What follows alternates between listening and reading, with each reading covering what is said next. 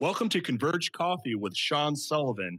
I'm here with Terry Levine, who is a business mentor expert with a heart and is in top business and marketing strategies. She is changing the way business owners do business around the world by connecting them with their target audiences and then sell and serve their customers and their employees.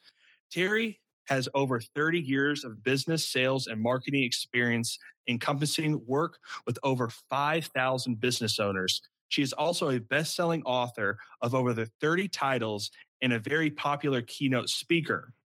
She is the owner of Heartpreneur, which they are committed to transforming the way business is done. She's helping serve small businesses to heart with transparency, authenticity, and integrity, and show them how to get more qualified prospects very quickly using only three-step process that is proven and to work. Thank you, Terry, for being on this podcast in this episode. How are you doing? I'm doing awesome, and I'm excited to be here with you, Sean. I'm excited to be here too. I think we connected either on LinkedIn or one of my emails, and what stood out to me was the whole Heartpreneur movement of not just plugging and chugging and just selling people, but actually having some connection with people, of actually wanting to do business and not just do the work and get it done. So can you kind of tell me how this came about with your years of experience? I mean, over 5,000 business owners, you must have, asked people some surveys of how you kind of collected this. How did you start with Heartpreneur? So I had a business for quite a while where I was doing consulting and coaching, and I was also training people to be coaches and consultants. And I was going to write a book. My publisher had asked for a book about how to have a better return on investment in business and some marketing strategies that I knew. And I went to meet with him in New York, and we were sitting down and talking. And all of a sudden, he looked at me in this kind of strange way. And he said, "Don't write me that book. Write me a book about being a heartrepreneur." And I said, "A what?" And he said, "You come across with so much heart and you teach people how to do business in an authentic way. I want that book." And on the way back to Philadelphia from New York, I had time to really think about it, and it just incredibly resonated with me and felt like the right thing. I liked it so much that I rebranded my company, trademarked the word Heartrepreneur, and actually started a whole new company called Heartrepreneur. That's amazing. Just one insight of going off from a book and then completely pivoting your whole company. Exactly. Read a bit about your background. You owned and sold 6 businesses before Heartpreneur for millions of dollars. Can you kind of help me kind of lead into what you learned from that process of how to market better in order to sell your business for millions, of actually showing cash positive, cash flow, whatever, and how that led to what you're still doing, like some practices that you're doing now with Heartpreneur? Sure.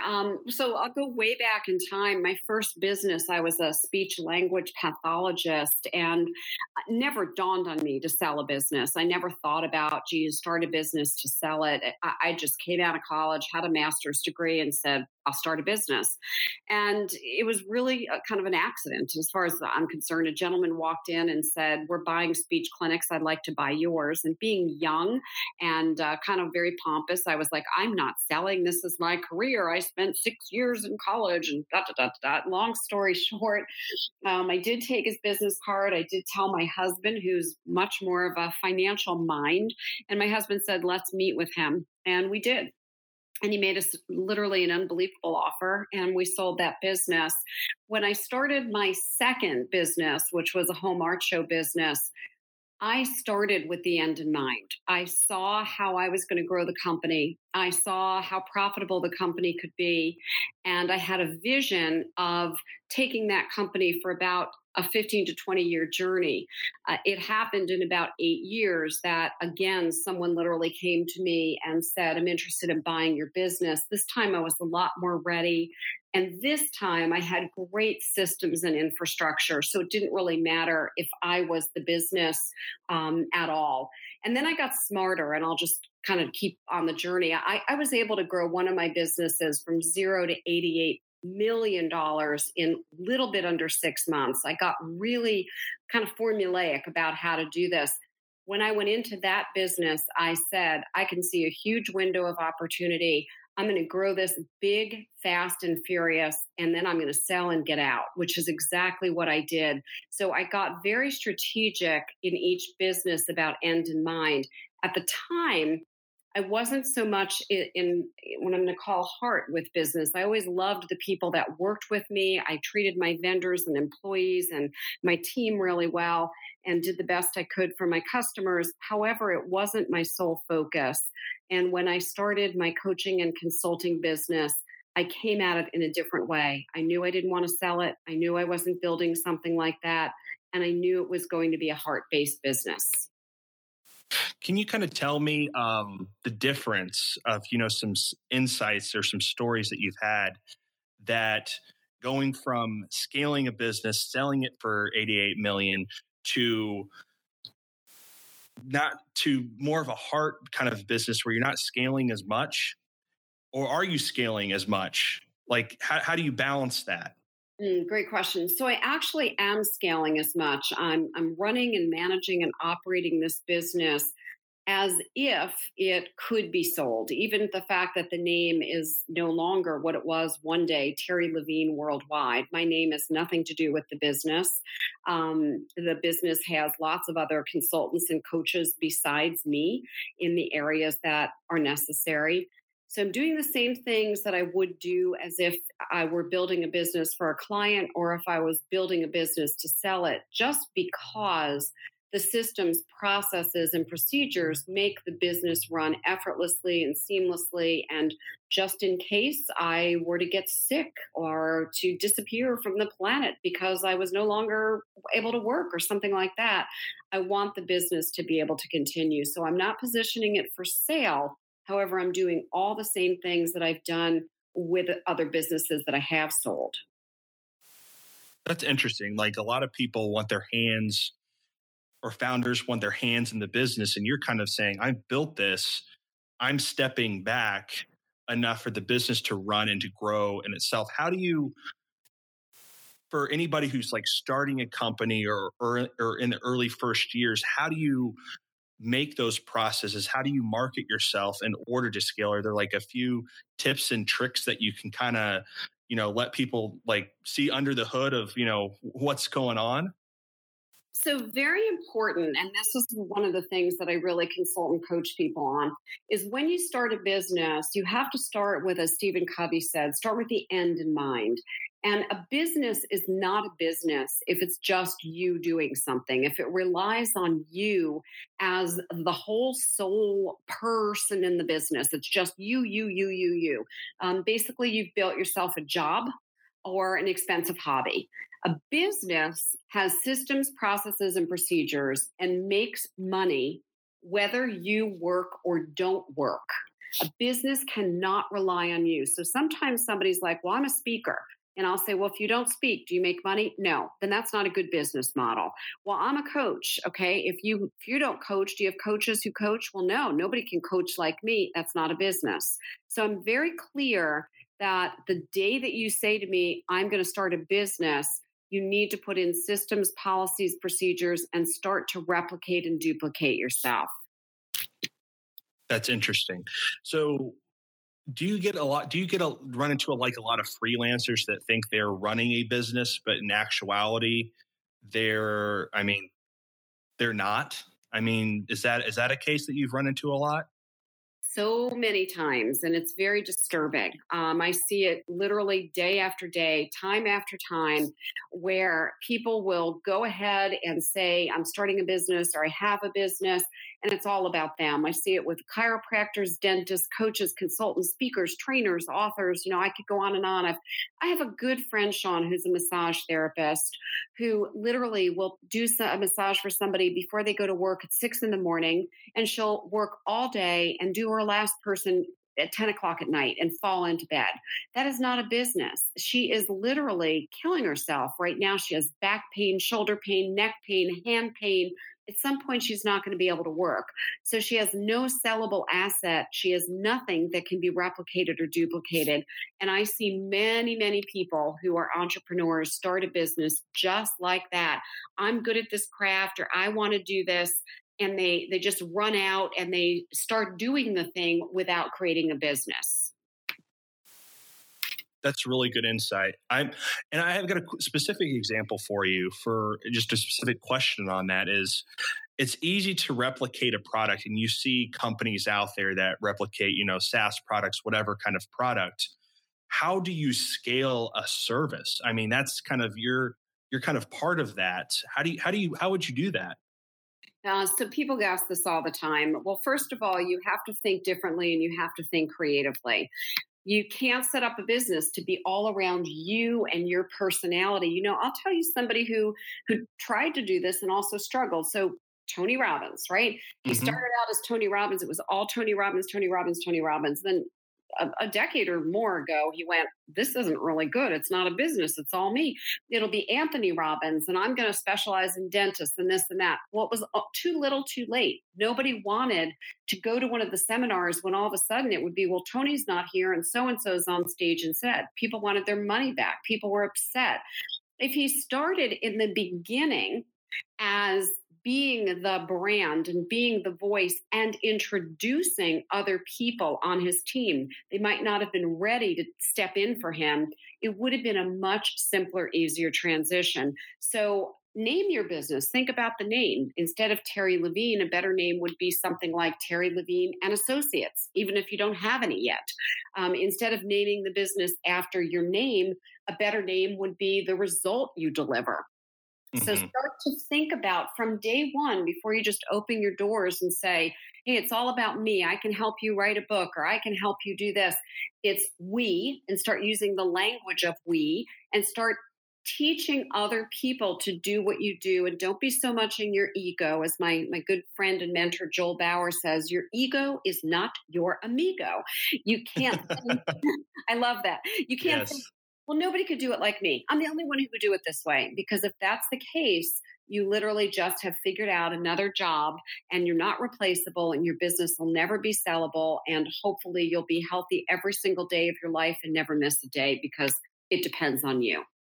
Well, what's that? The Bible story about, teach a man to fish rather than, it goes right back to that, where if you just do it for everybody, then it's taking away time from being for personal commitments, and all you have is work versus, teaching other people how to do that, sell that, and they'll come back to you and saying, hey, I want more information how to do this better. And you're not wasting, but you're not spending as much time doing, work that you can probably work from like 8 to 5 and then go home and not have to worry about things, or you build a team to help you work from 8 to 5. Exactly. And so what I really recommend is you get this in your head now and immediately and instantly. Even if you started your business in not the quite right way just now, make a shift, make a change. You can actually change it right away. That's amazing. Now I'm rethinking my business already. I actually was like, oh, he's thinking. Yeah, no, I'm thinking into this. Like it's amazing to kind of see the we aspect. I see other people that they have their agency, but they also have like a little consulting thing on the side, and it's the agency as we as a team. And when they separate, when they're doing consulting, obviously it's them individually, but if they want to be consultant as their business, they have to rethink that whole, and transition that to a we. Exactly. So going back to like my speech language pathology business, as I said, it all happened by accident, right? I realized pretty quickly that I couldn't be the speech language pathologist and do the marketing and take care of the finance and take care of the clinic. And so I realized pretty early on that I was good, really good at the marketing and good at working with some kinds of patients, not all. So I went out and found another speech pathologist who could work with the patients that either I didn't like to work with or wasn't the best at. And then when I got hospital contracts and nursing home contracts, I brought on board other speech pathologists and eventually added occupational therapists and physical therapists. When I started my art business, I was the only one doing home art shows with original oil paintings in somebody's house. And I said, well, that's not a business. So let me find other people who also want to do home art shows. And then I started training more and more people. That's how you want to think from day one in your business. How can I make this so the business is beyond me? It's bigger than me.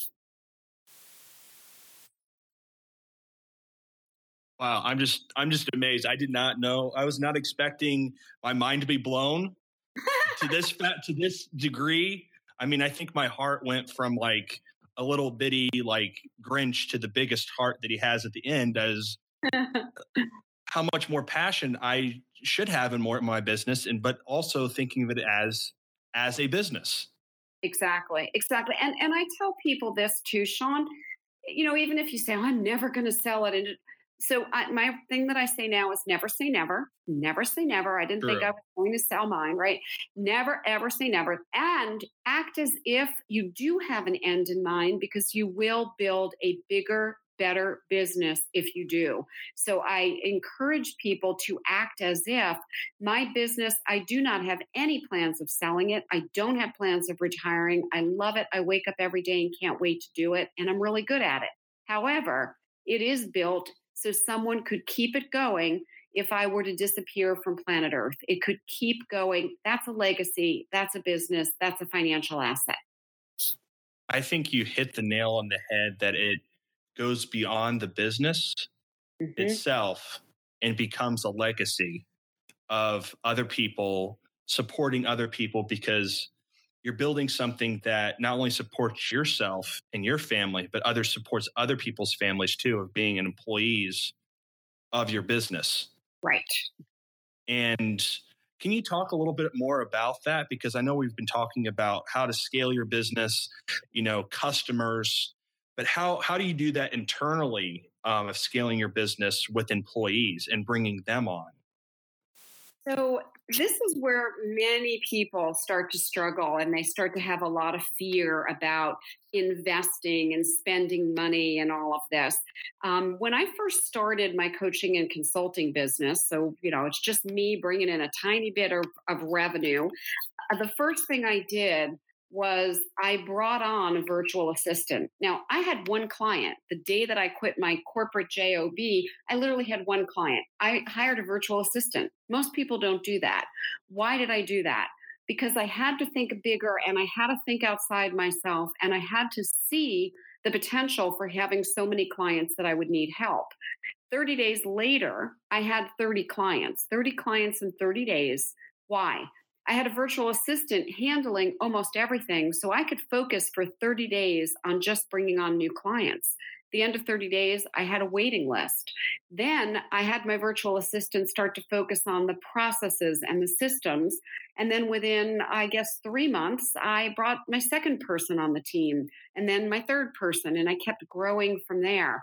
So I recommend that people don't hold back. What most people do, in my experience, is they go, oh, I can't afford an assistant. Oh, I can't afford somebody else. Oh, I can't afford to give some of the money away.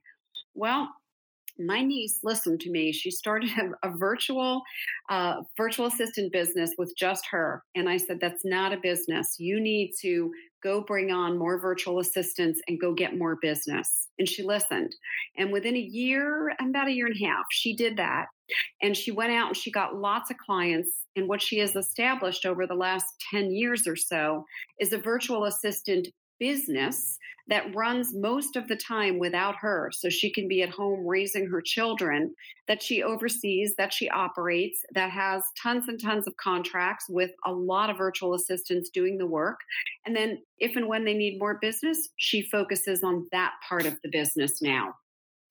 So she's focusing in on what she is good at when she started the business. Exactly. What if someone is not good at selling or starting a business in that sense? How do they get involved with focusing in, if they're really good at marketing, for instance? How do they get started with a business if they're really good at marketing or really good at finance or really good at something that's not bringing the bread to the table? Great. So take that skill set and make money from it. So I didn't expect to have a business that I would be helping people and doing marketing with them and for them. I started out as a life coach. And then all of a sudden, everybody was going, well, how did you create all those 6-figure businesses and 7-figure businesses? I want that. How do you do that? And I'm like, wait a minute. I'm really, really good at starting businesses and selling them and creating millions of dollars. Maybe I should stop thinking about what Terry wants and listen to what the market is asking for and what comes natural and easy to me. And I took those skills and said, I'll get paid for marketing. I'll still do it in my own business, but now I'll get paid to do it for other people. So I would say to you, let's say you're great at finance and you operate a dental clinic and you say, but man, I'm really good at finance. You've got to make a decision. Is your passion, if you didn't get paid for the next 20 years and had all the money in the world, is your passion to continue to see dental patients every day? Or is it to run the financial operations of dental businesses and teach other dentists how to do that? That's where you have to get honest. I call it getting naked and get clear, right? Get really clear. What are you passionate about and what does the market need? And are you the one that has to do it? So in my speech clinic, it became real obvious to me, Terry was not meant to do speech pathology. It was not my sweet spot. My sweet spot was marketing speech pathology. That's interesting. You narrowed it down. And when people look for you, instead of looking for speech pathology, they're looking for marketing speech pathology. So it's like a long tail keyword that you just found your niche going further and further down. So when people try to look for you, they find you. Exactly. And pay attention. I tell people this all the time, and I really mean it. Pay attention, because sometimes we choose the market, and very often the market chooses us. And the market's going to say to you, here, come over here, do this for me. And don't be closed off to that. Don't be blocked off. I'll give you a true experience here, Sean. I never, ever intended to start a coach training school. It wasn't on my radar, the furthest thing from my mind. In a 3-month period, 15 people asked me to train them to become a coach. 15. And finally I said, okay, universe, I hear you. I got this. And I didn't want to go figure out how to do that. So I went out and I hired the best coaches from all of the different coaching organizations in the world at that point. I paid them to write curriculum. I'm the marketer. I went out and did the marketing and brought 200 students to our program in a weekend, gave the school legs and income to take off from there. That's how you build a business. You do the pieces you're good at and you pay attention to what the market is telling you they want. That's amazing. And sorry, a little tongue tied there, just trying to think too. And I'm thinking and trying to talk at the same time. You've written over, authored 37 books. You've been, you hosted your own radio shows, TV shows. You're an international keynote speaker. Is that part of your marketing? Is that where your passion lies? That's a really good question. Part of my passion, ever since I'm a pretty young girl, is writing. I love to write. I can't stop writing. That's why I have so many books. So I write because I love it. And it also has become a great way for people to find me. So you can call it a marketing tool. People read books, they connect with me. I've been speaking on stages since I'm 5 years old. So speaking is something that I'm good at and passionate about. So I would do that all day long, day and night, never to be paid, because it's my joy. And I have also found that lots of people meet me and connect with me through my talk. So it became another marketing avenue. The common theme here is find what you love to do. A lot of people try to do marketing that are doing things that they don't like. If you don't like writing, stop having a blog or do a video log. If you don't like to host a radio show because you're not that interested in interviewing people or what they have to say, absolutely don't do it. I do my radio show because I love it. I don't care if it brings me a client or a prospect. I love the people I interview and learning. So for me, it's just a way to advance my own knowledge and I enjoy it. Look at all the marketing activities and say, what would I do if nobody paid me? And if you pick 2 or 3 things like that that feel fun to do, you will always have a very vibrant business. If you don't like to go networking, don't do it. If you love to do it, do it. That's the recommendation that I make. That's amazing. Like how we've pieced everything together of do what you're passionate about, but also when you start making money, don't think of I, but think of we. Right. And starting a business. Exactly. So just to get to know you a little bit more, I know we've been talking about buying and selling businesses. You authored 37 books. You're probably going to go up into the 60, 70 range. But I noticed one thing, and you are very passionate about. And can you tell me what the passion is? Because I don't want to say it wrong. It's reflex. Yes, it's reflex sympathetic dystrophy, and it is something I am very passionate about. And it's really one of the things that drives me to work and make money because I fund a charity through the money I make. And I had an orthopedic injury 11 years ago, and instantaneously I landed with what is called reflex sympathetic dystrophy, which is also called the disease of fire, burning, or hell. It is also the #1 suicide disease. And there is no cure for this disease. And I'll just, tell you, imagine it this way. Somebody takes all the blood out of your veins. They fill you up with lighter fluid and they set you on fire. You burn. I mean, burn. Oh my gosh. It's horrifying. When I first got this disease, I couldn't wear clothing. No one could come into the room where I was because that would make the air move and then I would burn even more. So what happened for me is the disease was absolutely changed my life and my ability to work. I was in bed. I was in a wheelchair, unable to walk, literally screaming in pain for about 6 hours every day. Medication doesn't touch it. I had ketamine infusions, which is elephant tranquilizer. It was ported into my veins, kind of a horrifying experience. I didn't get better. I actually got extremely worse. And I'm a really positive, happy, joyful person. But one day I said, I can't do this anymore. I just can't do it anymore. And I was considering ending my life. And I had this sort of divine guidance. 2 things came. I thought I was writing a suicide note, and I wrote a book.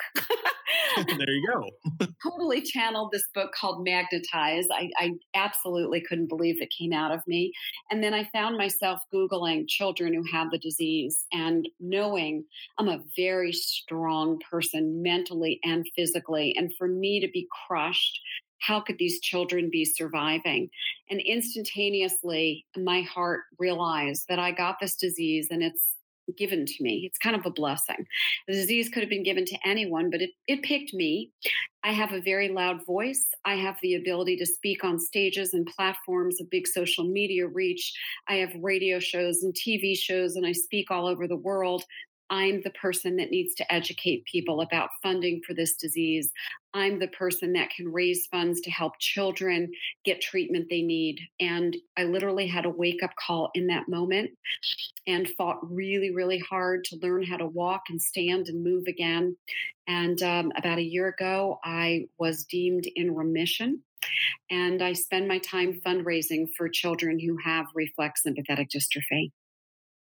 That's amazing. That is absolutely amazing to hear. I mean, you went through your passion. I think we all have something. We all have something that we're passionate about. Either we went through, or a family member or friend went through, and for you to just completely flip that around and are in remission, which thank God you are, but you're helping children who are in this. Yeah. Yeah. It was, for me, it was a real wake up call, that this wasn't about me. You're really a heartpreneur. Yes. Thank You're you. the embodiment of the business. Yes. Yes. And this is how I feel. You have to live and you have to breathe whatever you believe. You have to live and you have to breathe whatever you believe. And if you believe in authenticity and transparency, then that has to be you. If you believe in helping people and opening your heart to them, then that has to be you. And that's really how I function in the world. It's so important to me. Yeah, it's amazing. I mean, I'm still a little awestruck of just the explanation to go through that. Just even one day. I mean, imagine 10 years. Couldn't imagine that. Could not imagine that. Yeah. And, I hope someday, miraculously, we can actually find a cure for this disease, maybe even eradicate it. If it is that serious, and it's the number one, disease that, causes suicide because they just can't handle the pain anymore. Yeah. I'm sure they've got people looking into it. And I know that you have your foundation, and I will make sure that I will send this out in my network to know about this, and know about reflex sympathetic dystrophy. So I will make sure that goes out too. And then obviously our Heartpreneur, what you're working on.